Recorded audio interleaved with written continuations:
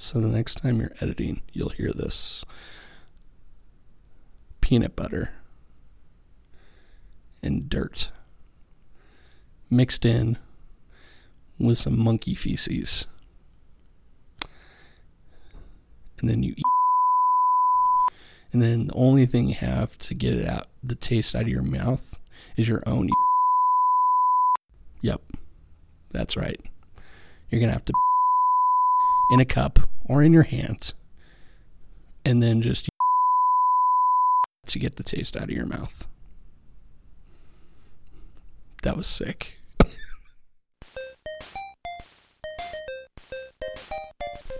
Hello out there in digital internet lands. I am Twitch Collins here with the Know Nothing Nerds podcast yet again, joined by my ever-present and always faithful sidekick, Luke Westcott. So if we're both each other's sidekicks, what does that make us? Then we have like this other like bigger dude or girl that is like the true hero. Who's that?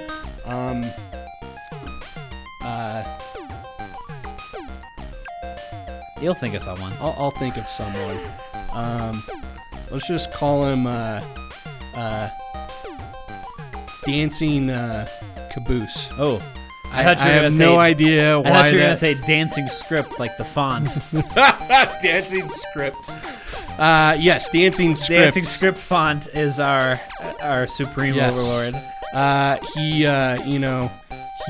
has glittery, glowing fingers.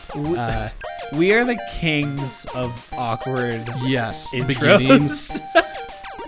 I don't even know where that came from. It always goes somewhere. What we should start doing is I should not press record yet. And now that we have that out of the way, then now we should do really the intro. start the intro. Welcome to the Know Nothing Nerds, our second intro. So you already heard the first intro. Here's our second intro. I'm Twitch Collins. You forget that I could edit the beginning bit out. I know, but we could act like this never happened. But I like this. We need to fill up an hour. Damn it! We need content. We need content because this is another random consciousness, like stream of consciousness episode where we talk about some nerdy stuff, things that have been going on, some cool things, maybe to you, but they're cool to me.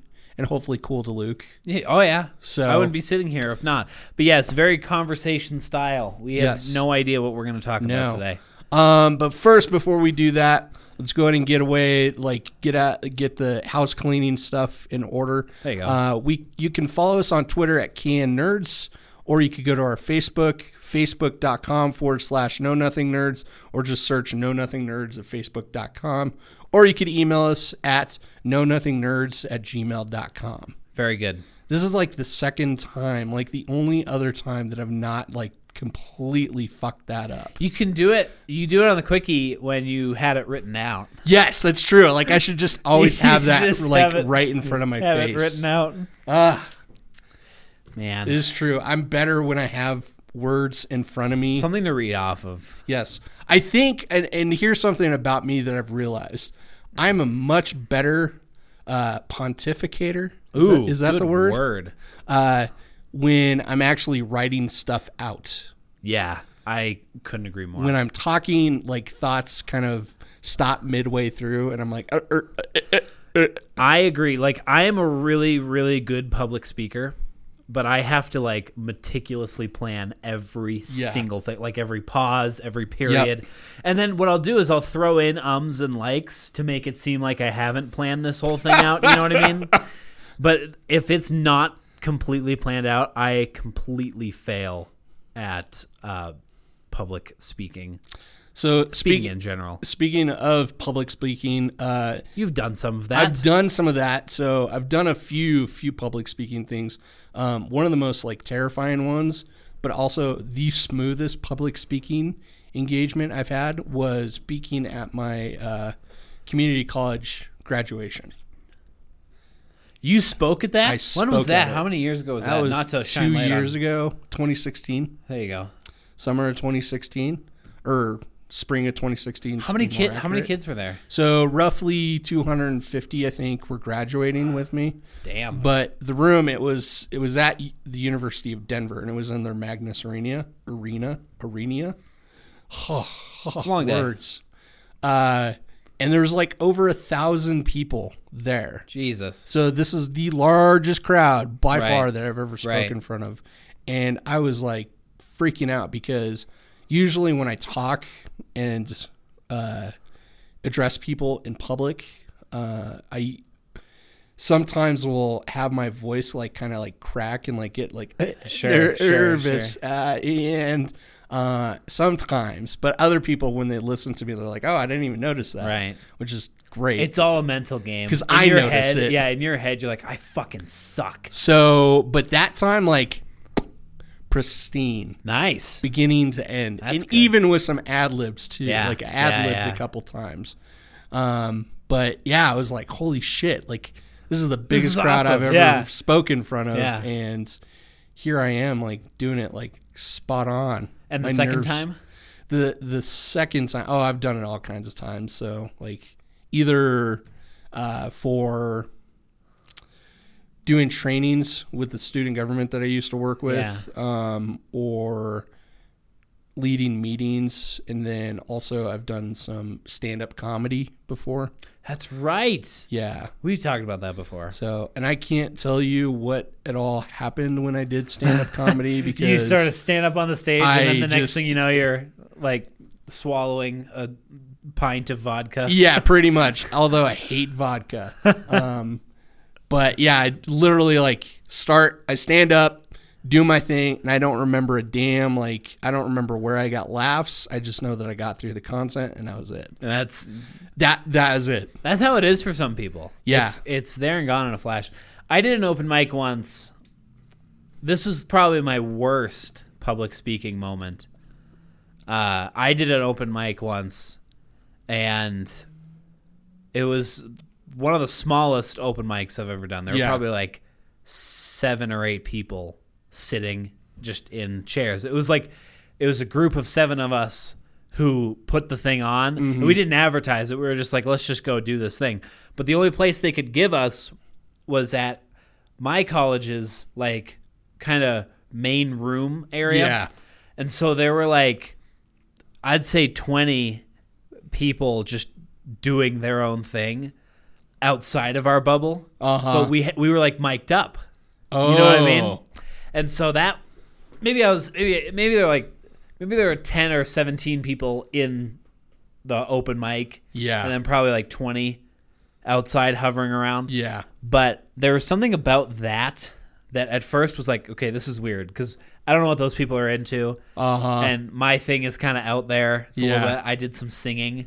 You Okay. know, it was out there. It was storytelling at its finest for me, in my Yeah. opinion. But I was doing really good, and I was having a good time, and I got some laughs, and that was fun. And then I see this kid that I know from like here in town. Oh, okay. And that like froze me in spot. Because like, you probably know this about me. I'm the kind of guy who just kind of matches the atmosphere of the Yes. room. You know what I Yeah. mean? And so this kid is not someone I would usually hang out with because he's like, he's a drinker, he's a partier, he likes having sex with women a lot of the times. Not that I don't, whatever. Well, I'm going to brush over that part. Way to box yourself in there, buddy. I'm going to brush over that part. But he's just not my kind of scene, not my kind of people. And so to match him, I just kind of like try and make myself the cool kid.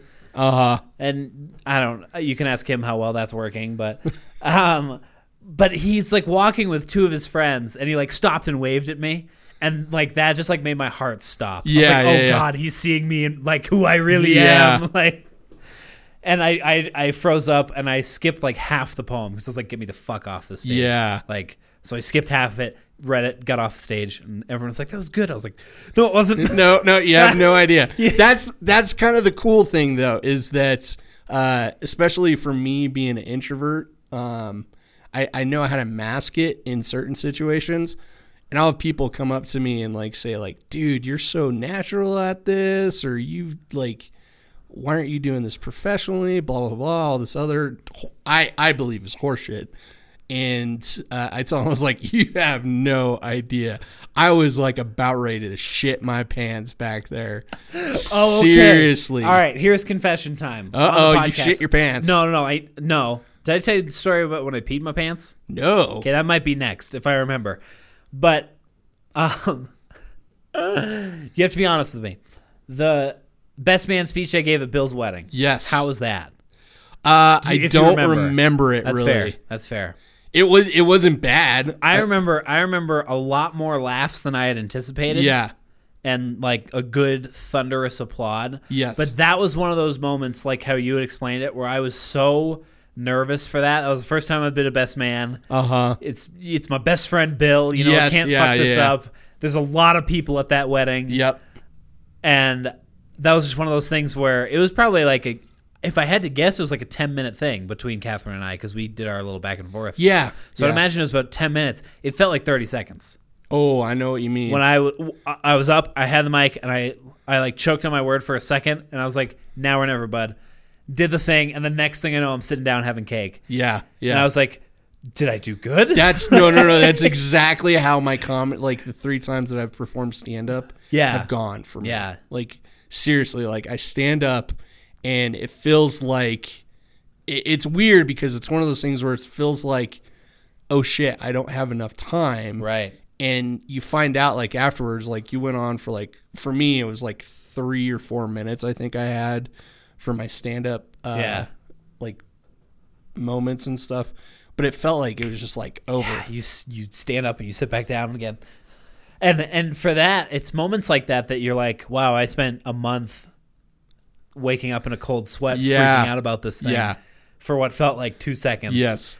And you always get that like, nice job, dude. Yeah. Like I've never, if it's just people being polite or anything like that, I've never had someone be like, you shouldn't have done that. Yeah. That was bad. Yeah. You know? Yeah. I've heard some best man speeches and bridesmaid speeches, like, or maid of honor speeches that I'm like, shouldn't have done that. Yeah. And now, you know, at first when I YouTubed, you know, how to give a good best man speech, as we all do, like I'm not gonna pretend that I walked into that. Such like a millennial thing. Oh, it totally is. But I watched some videos on it of like greatest best man speech ever, and there were like some rockin' ones. Then of course in the recommended feed you get that one that's like best man bombs his speech. Yeah. And I watched that and then I was like, oh God, that's gonna be me in a few weeks.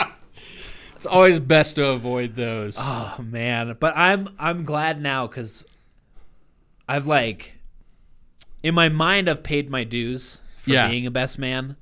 And now I hope I can just be in a wedding. Okay. Because I haven't done that yet. Yeah.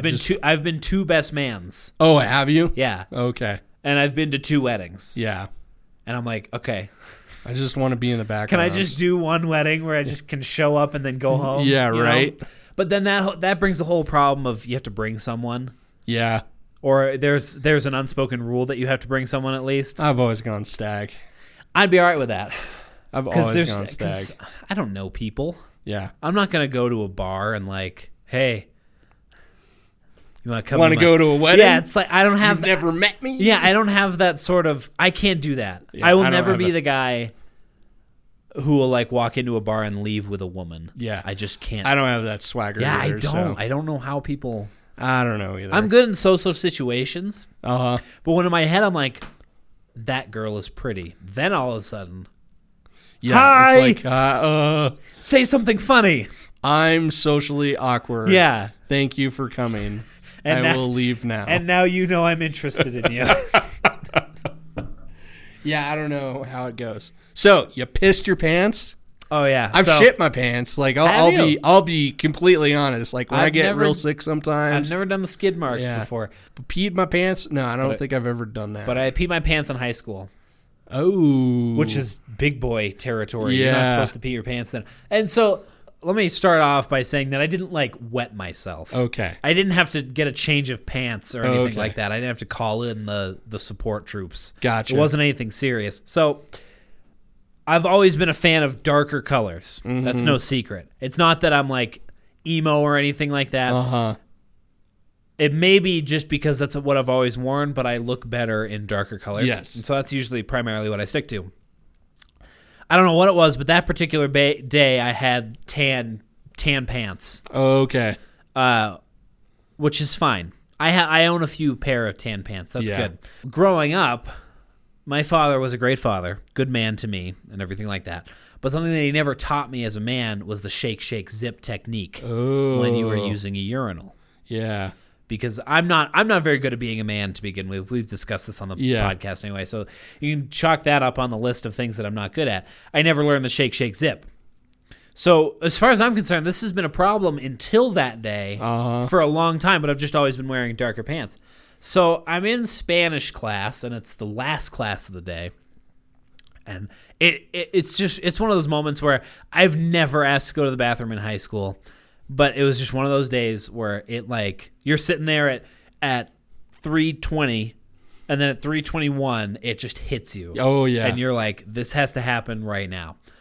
And it's like 10 minutes before the class gets out. It's really silent. We may have been taking a test actually, but I was like, hola. I forget what it is. Something about the baño. I know baño's bathroom, but I asked if I can go to the bathroom. She's like, dude, there's like 10 minutes left. I was like, dude, let me go to the bathroom. She was like, all right, go to the bathroom. So I like sprinted. She was like, you have to be back in 3 minutes. It's like, oh jeez. Head out, fly down the hallway, go to the bathroom, urinal.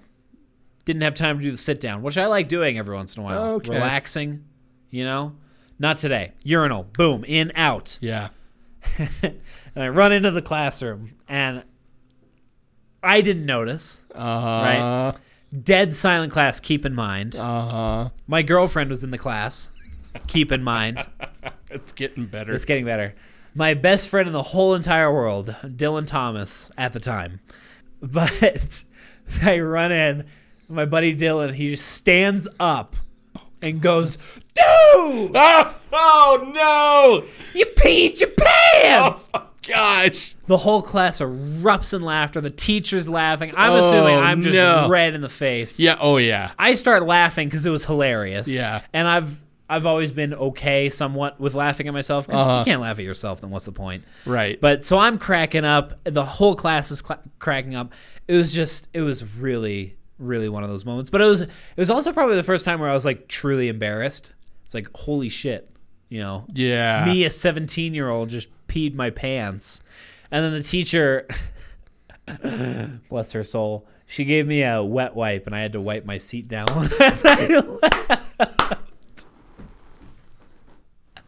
That's a little top, like That's the cherry on the top. Is she made me with a wet wipe clean the chair off before Piss I left. flavored cherry right on the topper. Yeah. Oh, that's so good. Oh my goodness. Yeah. That's my pee pants Oh story. my goodness. You should have played it off like a Billy Madison moment. Like, well, all the cool kids are doing it now.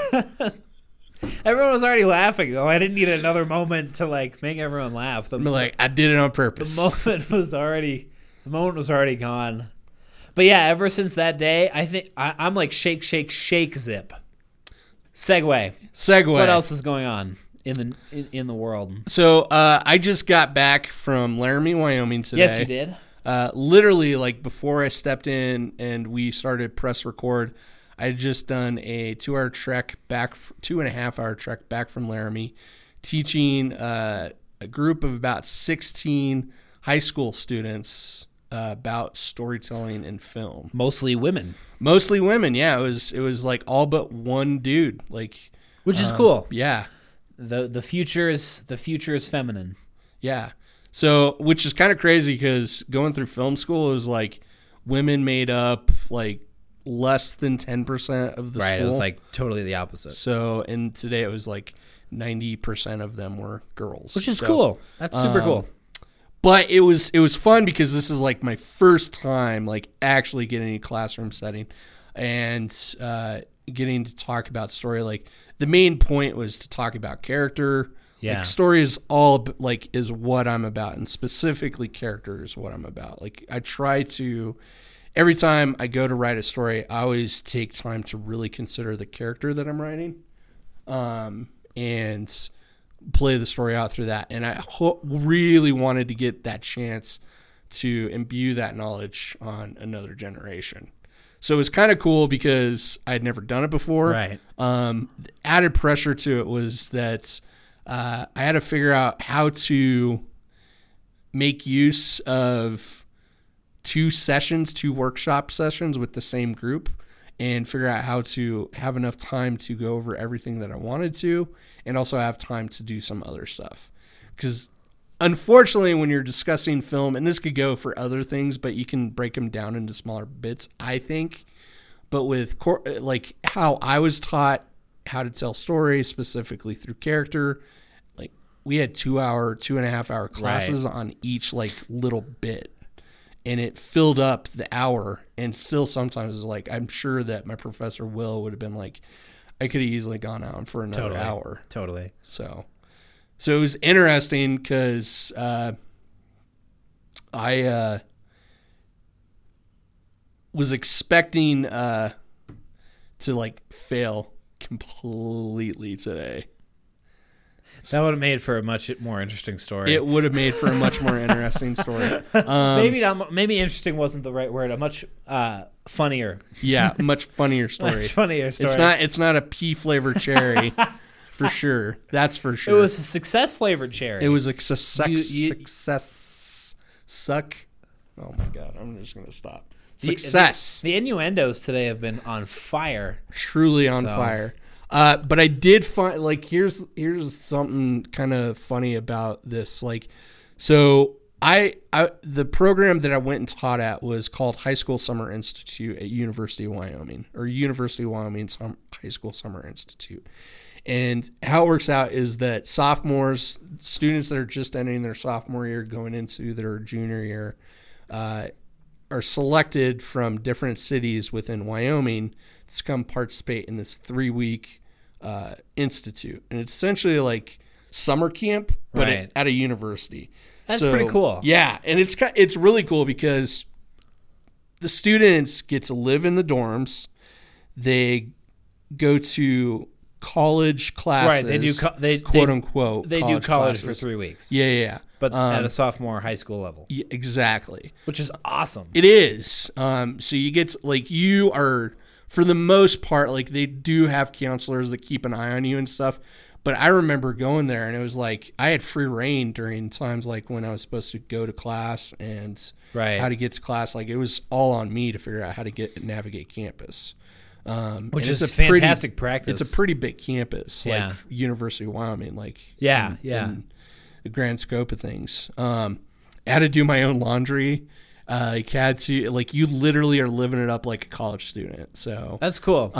But I went back in 2000, and these students, 2018, they hadn't even been born yet. Right. So like, there's a big gap between me and them. And then one of the other presenters that I met up with out there, she's like fresh out of college. Just like, this is weird. I'm like way like, don't know generationally. And one of the things that I asked them was, tell me about like the films that you guys love. Like, what are some of the first films that you fell in love with, or what are your favorites? And like every one of them were like, I could recognize, but like I didn't watch really. Some of them I didn't watch, like, and some of them I should have watched. Like, were you surprised by year of what they came out, or were they like saying like The Incredibles? No, they were like The Incredibles, like a lot of Disney and stuff like that. Yeah. But there was some that kind of like were like, oh, that's an interesting choice. Right. One of the girls there, she's like, she loves the Saw movies, and I was like, horror fan, like you don't you don't see that often, with that group and stuff. So not girls, but like young teenage girls and stuff like that, especially ones that grow up in Wyoming. Right. Not really like a horror fan base there. And I mean, like, correct me if I'm wrong, and I hope I'm not insulting, but like horror, I feel, isn't huge in screenwriting. It is. Is it? Oh yeah. But like, Is it? Yes. I always thought it would be something like a sci-fi or like Game of Thrones, where it's in the screenwriting you say, and then the monster shows up, and it's all special effect, all post-production heavy. Yeah, but like to get the story, like a good horror film still uses The story structure, and stuff. That's like, fair. And here's some, like, just a little side note with film and screenwriting. Every genre has their own beats. Like, an action film structure is different from a horror film structure. Right. Horror film structure is different from a romantic comedy structure. A family movie is different from like a romantic comedy structure. Right. They all have their own beats and their own places and stuff. The cool thing is when you get to mix and match some of those. Yeah. So, like, for example, like with Deadpool or Shaun of the Dead, they mixed two different genres. Like with Deadpool, it was a romantic comedy superhero genre. Right. And then with like Shaun of the Dead, it was horror elements mixed in with romantic comedy. Right. So you get to see like how different things play Things off can together. mesh together. And something that's also kind of fascinating too is like comedy structure has some similarities with horror, and you wouldn't notice like just at glance and stuff. But the way they do some of the story building, the beats and stuff like that, they can match up with each other and stuff. So, because you want to build some sort of tension, and then the release is you want to be able to release that tension. Right. So, because with jokes, you have a setup and you have a punchline. With horror, you have, ooh, something scary is going to come get me, and then, oh, you have something scary come get you. So they match up, play off each other pretty well. If you cut them open, they bleed similarly. Yes. Yeah. So, but it was just like weird, some of the films that they're talking about, because it was like, these are all like really young films, and I haven't seen some of these films. I haven't seen in years. What were some of them? So you had some of the Pixar ones, like The Incredibles. Brave was another one that I haven't seen. I haven't seen that. I haven't heard of that. Is that the one? Is that like the Brave? It's the one with the redhead chick. Yeah, Scottish. Yeah. Lore and stuff, where the main character is a princess, but she doesn't want to be a princess. She wants to go against the typical tropes of what a woman, quote unquote, is supposed to be. So, and then Anastasia, which was another a lot of them were all animated. Yeah. And then one person was Iron Man, which is kind of funny because the film that I decided to showcase and show some of the points that I was trying to make was Doctor Strange. And if you put Doctor Strange and Iron Man side by side, there is so many similarities in those character designs. Right. Because they're both like narcissistic. They both are brilliant, like super rich, super brilliant, super rich. Both kind of have the same flaw in essence and stuff. So the only difference is Doctor Strange is actually a superhero. Burn! Oh! So what? Just because he makes a suit doesn't make him a superhero? Exactly. What about Batman? Batman's a little different because, what? How is he different? Well, because you could say he's not different. You're right. Now we got every person that listens to our podcast up in arms over that now. That's fine. I do not lose sleep at offending superhero fans because I've done it plenty of times before. Yes. It's basically it's as normal as breathing to me. Yes. Is offending people who are super fans of superheroes. But come on. Give it 15 years and we'll have a real Iron Man in the United States. Yeah, maybe. And arguably the same could be said about Bruce Wayne. True. Some rich asshole could be like, I want to make a suit that can fly and also shoot rockets. It probably wouldn't be like as cool as Iron Man's thing, but he's not like a superhero. I would totally disagree with that. But if you disagree with me, then Jason Bourne is a superhero. Yeah, you could say that. He does. He's he's $1 billion away from being Batman. True. I would say that. So you say Jason Bourne's a superhero? I would say so, but he's not entirely a hero. I wouldn't say. Right, but he's more about getting himself out of like just leave all me right, the so fuck let me think of alone. someone who's out for the greater good then, but who is definitely not a superhero. I'll think of something. Okay. The new John McClane, I would say, is like pretty close to a freaking superhero because he's indestructible. Yeah. And he is out for the greater good. I'll think of it. It'll come to me at like midnight tonight. Right. I'll call you. Twitch, this is who it is. This is who it is. All right. Lady Bird. I have still not seen it. Oh my God. Did you just watch it again recently, or? I haven't seen it at all. I thought you've seen it. Did I say I've seen it? Yeah. I must have meant to say I was going to watch it, Okay. or I'm just a liar. Gotcha. But I don't think it's the latter. Okay. I'm pretty sure I either said that I haven't seen it yet, or when I said I'd seen it, I meant to say that I wanted to see it. Regardless, I watched it for the first time today. So fucking good. I really want to watch it. It looks super funny. It's totally right up my alley for indie comedy type stuff. Yeah, because it's very off humor. Mm-hmm. But I'll tell you this, Twitch, my sensitive ass was crying for like 20 minutes after the movie ended. Yeah, I had a feeling it's one of those like comedies with a purpose. Most indie comedies are. Yes. They have some sort of like tragedy or something like that they're trying to, use humor to explain. Yeah. It's probably one of the things that gravitates me toward Game of Thrones so much is that it's so believable. Mm-hmm. You know what I mean? In such a fantasy world where people are bringing people back from the dead. Like, although the seventh season was tropey. Yeah. But you can't have something that was gaining as much momentum as it was from the get-go. And then like it's almost like Game of Thrones, R.R. Martin was the train tracks. Yeah. And Game of Thrones was the train. Yeah. Right? And then A Song of Fire and Ice ended while it was going up, and the train has to sort of keep going. Yeah. It's impossible. It can't. You know what I mean? Yeah.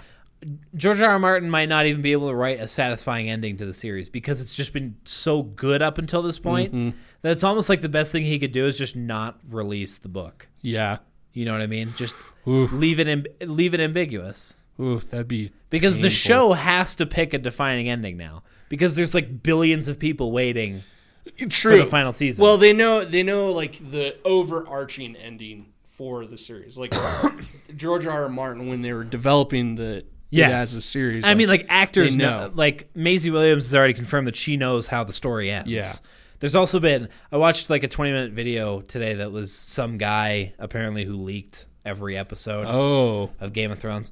And I was a little curious, so I watched it. And there were some things that I was like, yeah, I could totally see that happening. But there were other things where I was like, why would they do that? Yeah. Like, they would be shooting themselves in the foot if they did that. I'm going to stay away from those. Yeah, no, totally. Possible. I was just curious. But anyway, I like Game of Thrones because you can relate to it. It's like, yeah, that person would totally die in that situation. Yes. Because trying to be a hero should often get people killed. Correct. Because trying to be the hero gets people killed in this world. Yes. You know what I mean? And so there's that sense of like danger in it, and there's that sense of reality to it. Mm-hmm. I got the similar feeling from Lady Bird. Okay. And I'd be hard pressed to find other mediums that do it as well as R.R. Martin and as whoever made Lady Bird did it.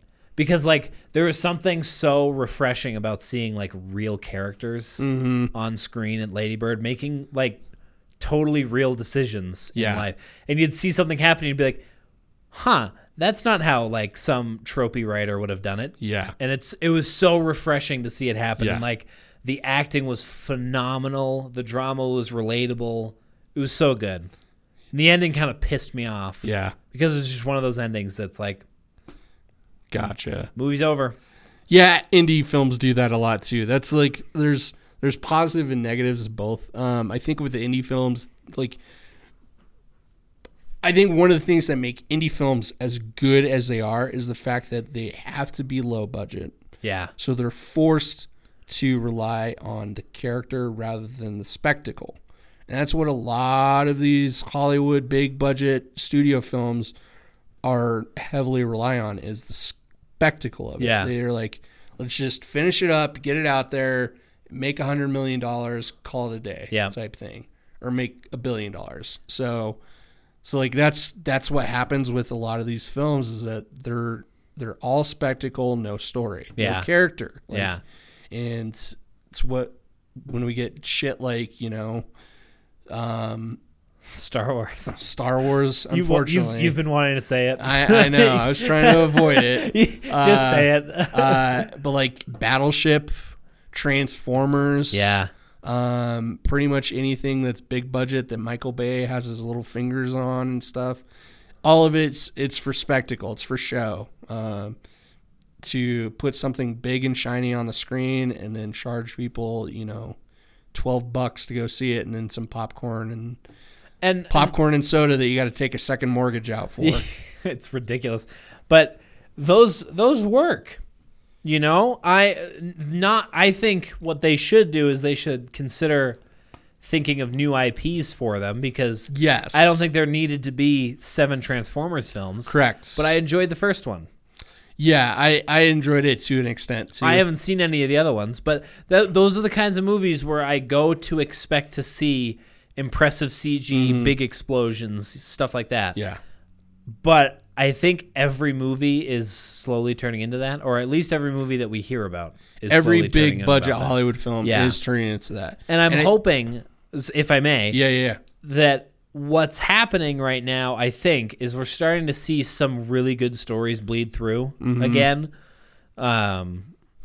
After that whole green light Hollywood issue, I think we're kind of starting to come off the backside of that. And I'm hoping people will kind of wake up and realize that. And to be honest with you, we're kind of already seeing it with the Han Solo movie. Yes. People didn't go to it. At least with the Star Wars. I don't know if that's going to translate to other film properties. What I'm saying is that it could, though. It could. Because we stood up for Star Wars on 7, even though a lot of people didn't like it. Mm-hmm. We were pensive about Rogue One because it was pretty polarizing. Yep. A lot of people liked it. Episode 9 came out, and we were like, this is just going to keep happening as long as we... Episode 8 came out, and that's, I think, when people are like, this is just going to keep happening if we put up with it. Yep. And then they didn't put up with it. Yeah. And now we see what the repercussions of that are. Yeah, it's going to be a telling thing because Disney really has a lot of work cut out to it to make 9 like worth it for people to buy a ticket for. I watched it. This is turning into a Star Wars podcast, but I watched a video yesterday, actually, while I was at work. I should have been working, and I was watching Star Wars, how to fix Star Wars franchise videos. Anyway, and the guy was talking about some of the things that Disney could do to, quote, fix Star Wars. Mm-hmm. And some of the things I actually really agreed with him on. I'm still on the side of I fucking loved Solo. I loved Episode 8. I loved Rogue One. I loved Episode 7. I love the prequels. Love Star Wars. Yeah. Go Star Wars. I'm a fan. But I think they could have done a lot better with what... You gave Disney the world, and they returned like a city. Yeah. You know? It's like, here, take this whole entire universe, have fun. Like, you have the fans in the palm of your hands. They've been waiting. They're super excited. Yes. You can't mess this up. And Disney was like, watch us. Right? Perfect way. But would you admit, though, like, even though you liked them, you felt they were entertaining and stuff like that. They are shitty stories. Would you understand that the prequels were shitty stories. Yeah. But I just like Star Wars. And I have a really easy time separating that. Good. Like, as films, they're garbage. Yeah. But as world building and lore and things that, like, when I have like fun with my imagination, let battles go out and pretend I'm in space. Like that is so healthy for me to see stuff like that, and I just love that. But one of the things so I agree with you that Star Wars could be so much better. Yes. But one of the things that he said was J.J. Abrams could fix 9 by doing what Rian Johnson did to Episode 7. Yes. And Abrams can be like, fuck Episode 8. Yeah. Ignore that. Yeah. Ignore that. Luke's still alive. Like, doesn't need to explain it. He's still, like, I think he can just do that. Yeah. You know? It's an unfortunate catch-22 at this point, though. Because if he does it, people will be pissed. And if he doesn't, people will be pissed. Exactly. And it's one of those things, there's no happy medium between the two right now. I think at this point, Abrams it's like, I hate to get dark, but it's like global warming. Uh-huh. We can't stop it. Yeah. At this point, we're screwed. Yeah. It's just prolonging that. Yeah. I think that's kind of what Abrams can do in a sense, is like, they're going to hate Episode 9. Can we make them hate it a little bit less? A little bit less. You know? And I think he can. I totally I know J.J. Abrams gets so much shit. Like, you know, Tommy from Midnight's Edge, like, he said it perfectly. Like, you know, he's never finished. Like, he's never finished something. Yeah. So this will be the first time that we see it. Like, he can do a good story. Like, he's created some fantastic characters, some fantastic series and stuff like that. And some fantastic lens flare. Yes, god dang. If I would have walked in and saw Force Awakens and there would have been one goddamn like lens flare in there, I'd have walked my ass right out. I saw there was lens flare. Not like he does. Yeah, that's fair. Not like he does in all his other films. So, on Sunday, a couple of my buddies and I were watching Episode 9 of Westworld Season 2, which was awesome. But I was reading my phone during the because we're all connected and plugged in. Yeah. I'm a victim to it. I'll talk shit about it, but I'm a victim of it. The title screen was happening, so I was just checking my phone real quick. And I glanced up during the title sequence because we all make fun of the scene during the title sequence. Did you see Season 2? No, I haven't seen. There's a scene in the updated title sequence where they're like designing a buffalo, and then it's like falling, and we always make the joke that like the machine gave up and was like, fuck this buffalo. And it's just like falling through the sky. And so I wanted to look up because the buffalo makes me laugh every time. And the bottom left, I was like, does that say J.J. Abrams? Yeah. Was he an executive producer on the show? Yeah. And the first fucking scene is like massive lens flare. And I was like, oh, he was an executive producer of the show. Oh, that's so awesome. It was so convenient. Yeah. It was like, oh yeah, no, I could totally buy it. Yeah. Oh my goodness, that's so awesome. Yeah, that was the one thing that pissed me off about Star Trek, the J.J. Abrams version of Star Trek. That first one, every single scene I saw it in practically theater. had a lens flare. I saw it in theater once. What was that? Star Trek Oblivion. What was it called? It's just Star Trek. Was it just the called first Star one, Trek? Yeah. That was the only one I'd seen. I've never been a Trekkie.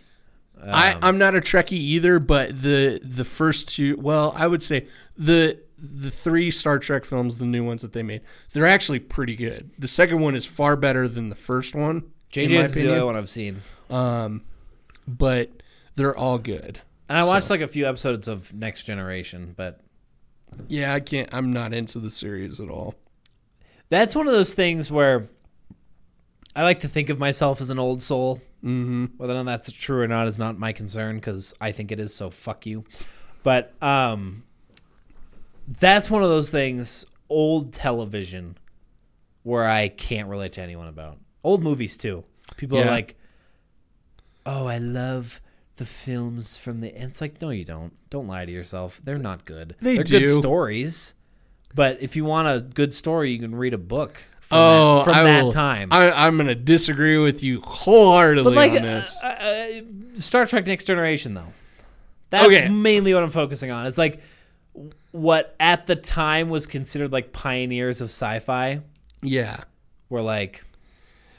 it's a generational thing. I will totally step that up to like a generational thing because you're born in an era of modern filmmaking. Fucking awesome. So CG where films. where the technology is like so advanced that they can make a sci-fi scene and make it seem realistic. Unless you're watching the Sci-Fi Channel, which is totally and I'm super opposite. it's because they have budgets of $30. Yeah. But like with those old films and like old TV series specifically in the sci-fi, everything was absolutely practical effects, and especially with some of those series and stuff. Like if you're even diving deeper into like the 50s and stuff like that, like they had no idea what like futuristic stuff would look like, even come close to looking like, or what space is really like. So watching those now and stuff like that feels super dated and everything. Like totally understand that, but if you're able to like divorce yourself from that like quote unquote cheesiness and stuff, then you can actually go back and enjoy it, which I can. For me, that's books though. That's for you. That's books. For me, that's books because like I have a very active imagination. I have a very big imagination, but I've said it about Star Wars before, and the more I'm realizing it, the more I'm realize that I think this way with all films is that I look at what's presented to me as fact. You know what I mean? And I take that and I say, all right, good. And there's something about that I just can't take in as fact because it's unbelievable. Because you're so focused on the wires that are in the scene. Exactly. Versus the actual, like, and I've performance. seen 3 dragons in Game of Thrones look more realistic than if they were actual real dragons. You know what I mean? Yeah. And for me to then go back and watch scenes from like the original Jurassic Park is like, come on. Are you serious? Like you can't even get into Jurassic Park? That is First of all, I don't really like dinosaurs. I didn't really like Jurassic World. What cool kind of about childhood did you have, man? I had one. What was my childhood? Star Wars. That was it, dude. I think I've like just grown up on Star Wars. Star Wars and SpongeBob. That's so funny that you couldn't get into Jurassic Park, man. But here's my thing.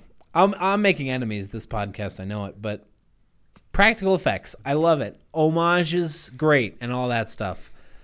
But like it can be done better and cheaper in CG. Not entirely true. Not with entirely most true. Things.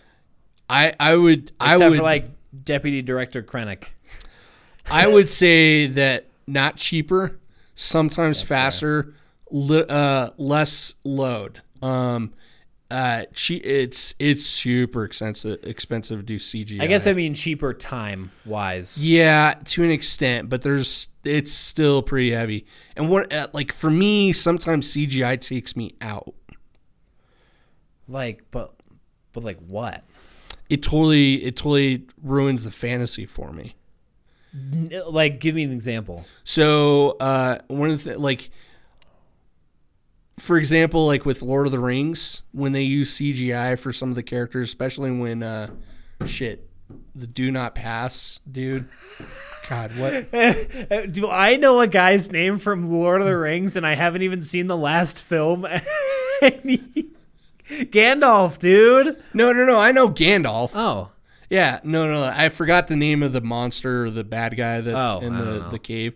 Anyways, when you see some of the characters running from like they do a bird's eye view of a shot, and you see some of the characters like running along one of the bridges and stuff like that, I totally recognize that as CGI. But that was like a long time ago. Yeah, but Jurassic Park though, the CGI is like phenomenal in my opinion for that time era. That's fair. And Star Wars had a lot of CG to it.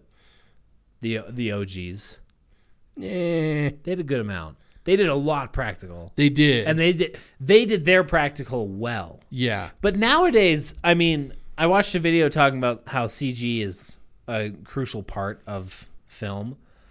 And there's a lot of CG that I think people don't think about when they're bitching about CG, because what people tend to focus on is like, oh my God, Superman's mustache was so noticeable in the new whatever franchise he's a part of.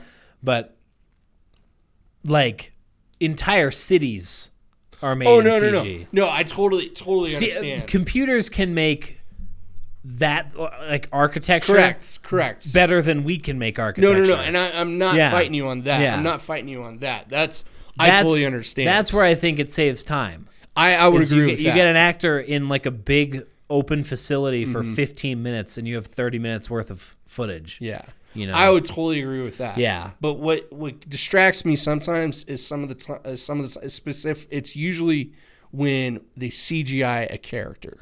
Yeah, to, we're like, not quite there yet. Crazy extent. Like that's I can see the seams in that, and that sometimes can take me out of the story. So I agree with you there, but I don't know. I'm picky. But I'd rather like when you hear a film is using like a majority of the film is actually all CGI and stuff, that bothers me a little bit. What about Avatar? That's James Cameron. Avatar, not the shitty Yeah, one. I know what you meant. That used a lot of CGI as well, but we don't talk about that. Yeah, we don't talk about that. So that was a product of his vision and stuff like that. And if it's used as if it's used as a way to further the story and stuff like that, or tell more about the story, I'm all for it. It's Okay. really thumbs up for me.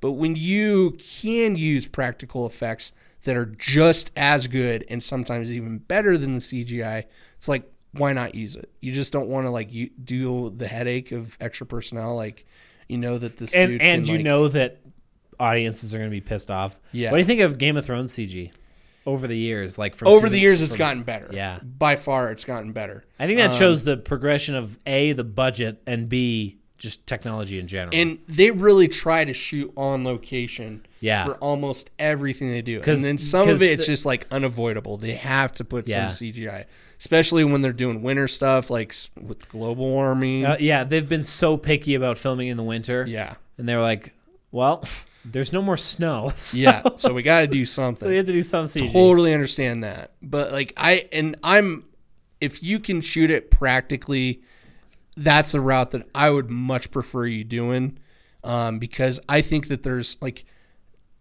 not to shit talk animators and stuff Sure. like that, but there is a certain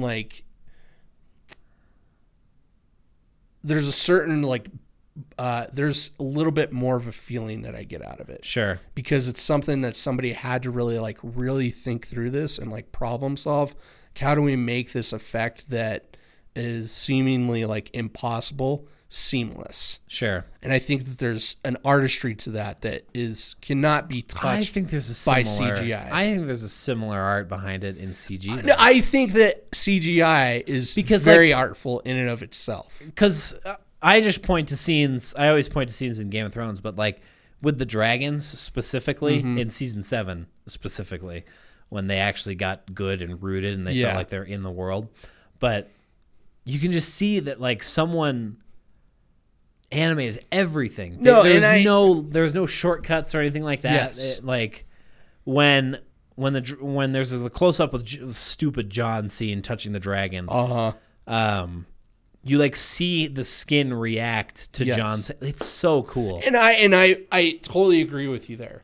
I just think that if it's practical, it could be done. It's better if you can do it practically. Well, Well, because you can fuck up practical too. very true. We got a bunch of sci-fi films that can prove that beyond reason. But like, I hate it when they like do like scars on people's faces and like they do it all CGI and stuff. Like they do the gore CGI. Is like, Yeah, there's some what's stuff. the point of doing that? Like, Yeah. it's so much easier to give somebody a squid and use that with a little minor explosive to like show the Yeah. popping of like they got shot that way.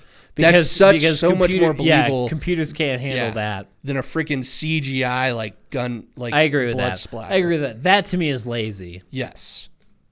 Creating more work so that you don't have to. Creating more work for the others. Yes. The people who can handle it. But Yeah. But yeah, I digress.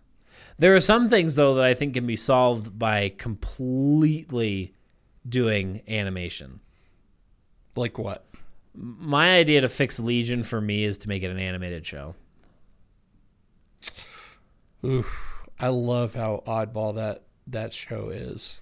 I don't get why people love how oddball that show is. Let's talk about that, actually. Let's finish up by talking about I Legion. really don't know how to explain it, but So tell me this, because this is what's on Graydon and I's mind Yeah. all the time, is are we too stupid to get it? oh, like a Rick and Morty situation? Yeah. Like, is our IQ too low to get it? No, I think part of it is that you may have not been exposed to enough experimental content. Yeah. would be the best way that I could put it. I am a fan of the mainstream. Yes. If millions of people view it and like it, yeah. I probably will too. Because if anybody tries to argue that Legion is not rooted in experimental filmmaking, then they're lying, essentially. Hold on 1 second. I got a Charlie horse that just Rip. flared up bad in my ankle. That's a bummer. Anyways, so because there's a lot of elements that go in Legion that feel very foreign. Yeah. There's a bunch of foreign films. Like one person that would be able to like one director that I'm sure that you've probably heard of, maybe seen some of his stuff, David Lynch. Yeah. Did you ever see Twin Peaks? Yes. David Lynch did Twin Peaks, Yeah. and he does some experimental. Like, it's still very rooted and like grounded in stuff, but there's still some experimental stuff that he plays with in Twin Peaks. But some of his stuff is just like super experimental. It's very like cerebral, and like there's not much narrative like to it at all. I think that's the world that Legion is trying to play in. Although they're still trying to do a narrative story throughout it. Which Noah Hawley is very good at doing. Yes. I'll give him props. I mean, he's clearly made a fandom that is super in touch with it. But like, it proved that it wasn't just me, because Graydon is a huge Marvel superhero, DC, everything fan. Yes. He's seen all the movies. He's read the comic books. He's a big nerd about that. But he doesn't like this show. And so for me, it was like, okay, it's good. It's good. It's not just superhero haters that don't like this. Mm-hmm. And him and I both feel the same way. It's like, I spend the whole time I'm watching an episode, and the feeling that I have is that I've missed an episode. Yes. That's my feeling. And that's not good. No, and I would understand that. It's definitely more for a select niche audience and stuff. It's not for superhero fans. If you're a superhero fan and you kind of like I don't mean to say it, like more structured, grounded, cookie cutter, if you will, superhero genre, it's not the show for you. And the reason why they're able to get away with it, and I'm surprised that Fox is still It's because doing it, like millions of people like it. It's weird because it's one of those things where I don't think millions of people would actually enjoy it. Right. Typically, well, tens of millions, I should say. And it's not something that I see tens of millions of people enjoying and stuff. But I think one of the reasons they get away with it is because it's a super obscure character. Yeah. It's not in the main line of all the other Marvel X-Men realm and stuff like that. So they have that ability to get away with kind of a screwball character. The other reason is that it's on FX and it's not on Fox proper. So FX has been known to take some chances. American with Horror Story material. That's definitely more of like mainstream and stuff, more grounded and stuff. Baskets. Baskets is the one that I would more align Legion with. Yeah. Because it's one it's still very narrative and it's not as like off kilter and stuff. But it's and obscure in a strange way. But it's definitely strange. It's definitely like got some very like cerebral moments, experimental-ish stuff. Yeah. But it's still more straightforward as a series versus Legion, where Legion is very much an experimental piece. Yeah.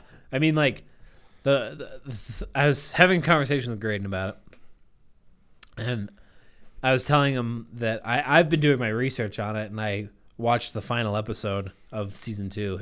Are you caught Oh up? yeah. No, not a season 2. Not on season 2. No. So the final boss fight is between him and Veratu. What's his name? Shadow King.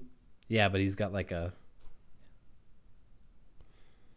think it's something like Veratu. It's Shadow King though. Yeah. And the first bit of the fight is them singing a duet of Blue Eyes Yes. by What's Their Faces. And that to me like whoosh, sucked right out. Yeah. And I'm laughing at this final scene. It's like, this is so stupid. And I'm telling my friend about it, and Graydon's like, you just made that up. Like you're bitching, you're teasing me. And I was like, I wish I was. Yeah. Go watch the video. And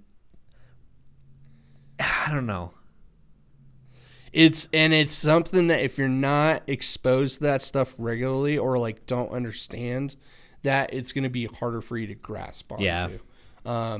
And that's why some of those types of films, like people just go out just like confused or like, I don't know what I just watched. Right. Like I don't have an opinion on it because, you know, like it's too artsy. If you will. Yeah.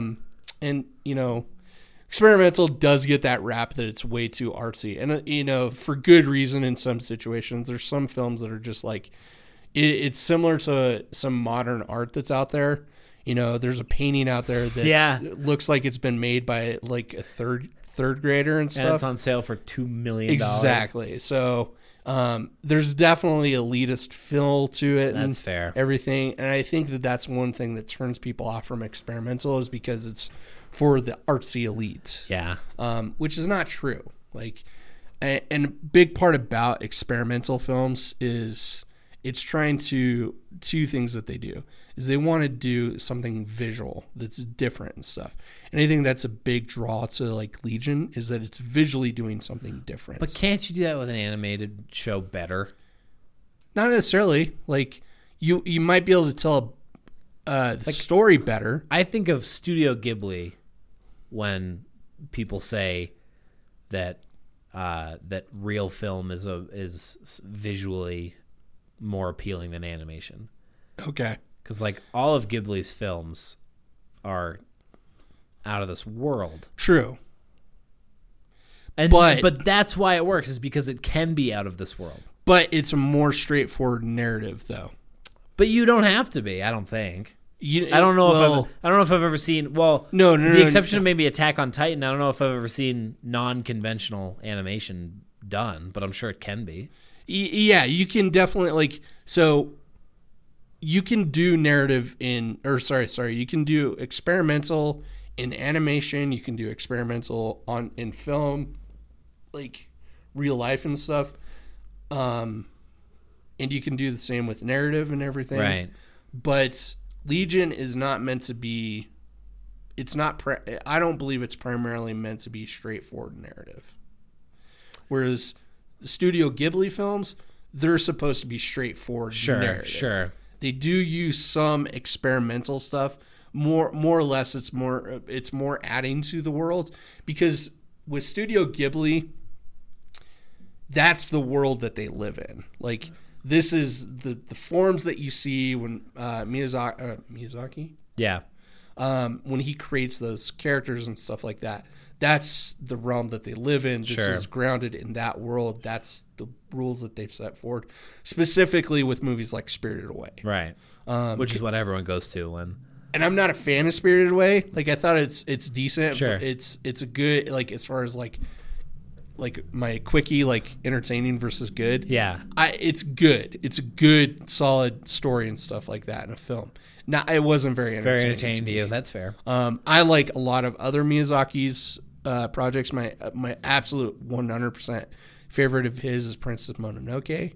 That is absolutely my favorite, and that does go in some of the odd experimental stuff too as well. But I think Legion is trying to be a visual spectacle in and of itself, along with some storytelling stuff, and telling that story in very odd ways. And I guess one of the things that you could do too is that if the scene where they're doing the fight, they're battling off each other and they're singing to each other, doing a duet as part of their battle. You know, there's something that they do in film schools called directors' workshops. And what it is you typically take a pre-existing material. So like usually it's a scene from a movie or a TV series that's already been done. And the director directs it the way that they would like to direct it. So sometimes you get these crazy scenes. Like I've seen one for, I think it was Fight Club.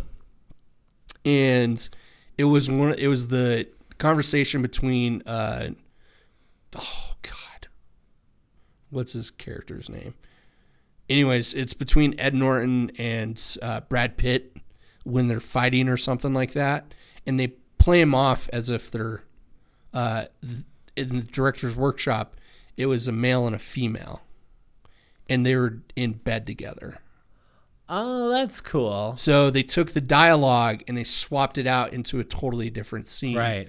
to make it completely different than the Fight Club scene.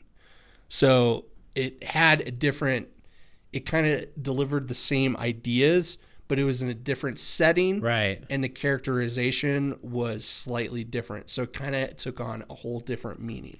That's sort of, this is a stretch here, but that's sort of how,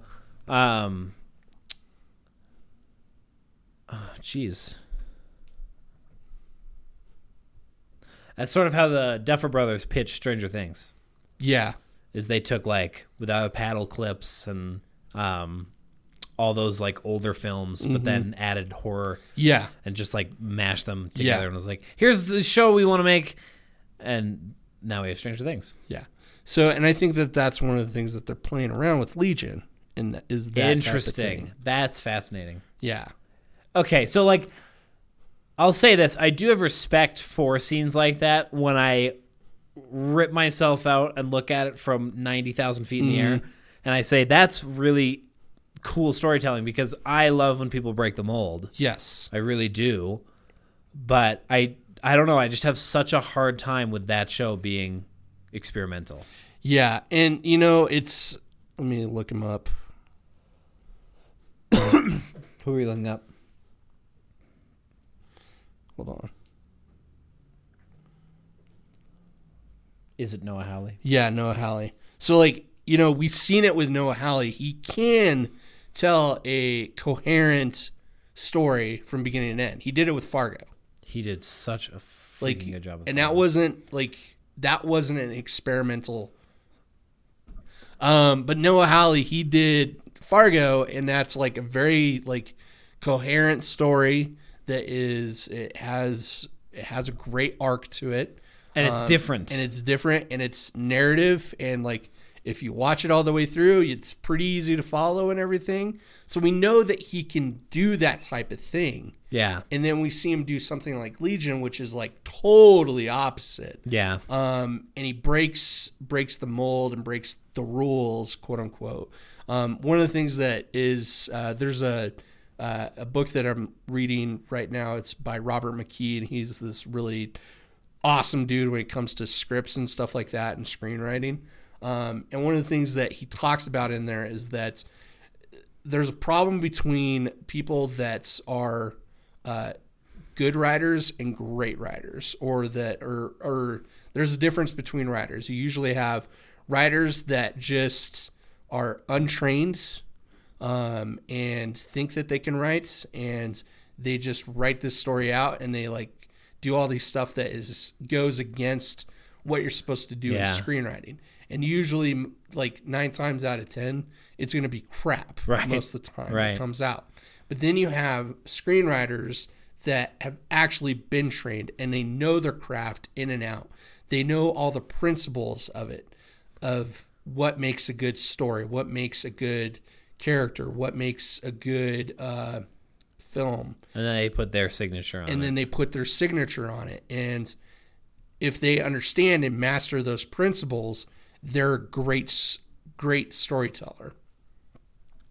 Then they can use those principles to later on throw them out the window because they've already mastered them. Right. They know what works and what doesn't work. and they can test the waters and see if the story makes sense. Sure. And that seems what Halley has done. Very much so. Because one of the things that's great about screenwriting is that everybody and this could go for anything within the art world. Everybody likes to think there's rules that you have to follow. There shouldn't be anything that's called a rule when you're dealing with art, because art is subjective. Art is of the moment. It's the person that's created it. It's up to them to decide what to do. If you call it a principle, if you call something that you're technically a technical thing in the art world, it should be called a principle. Right. And principles are something that you can use or not use. Rules, the whole phrase "rules are meant to be broken," I hate it. but it applies. It does apply, but it's as if they're already setting it up to say, like, you have to follow these or nothing, right? Type thing, right? So, long story short, we're too stupid for Legion. Yes, you're not of the elite, just like the Rick and Morty gang. Yep, That's fine. Understand it, so you should just stop watching it. That's fine. More for you. More for you. We've given up, so there's no more Legion. So thank you guys for joining us. That's going to be it for us this week. Like we said at the beginning of the show, you can follow us on Twitter at KNNerds, at Facebook, facebook.com/Know Nothing Nerds, or search us Know Nothing Nerds on facebook.com, or you could email us at knownothingnerds@gmail.com. Also, don't forget to subscribe, share, and like this episode either on Stitcher, SoundCloud, or iTunes. Yes. We're going to come into the other platforms at some point. We don't know when, because we're like that.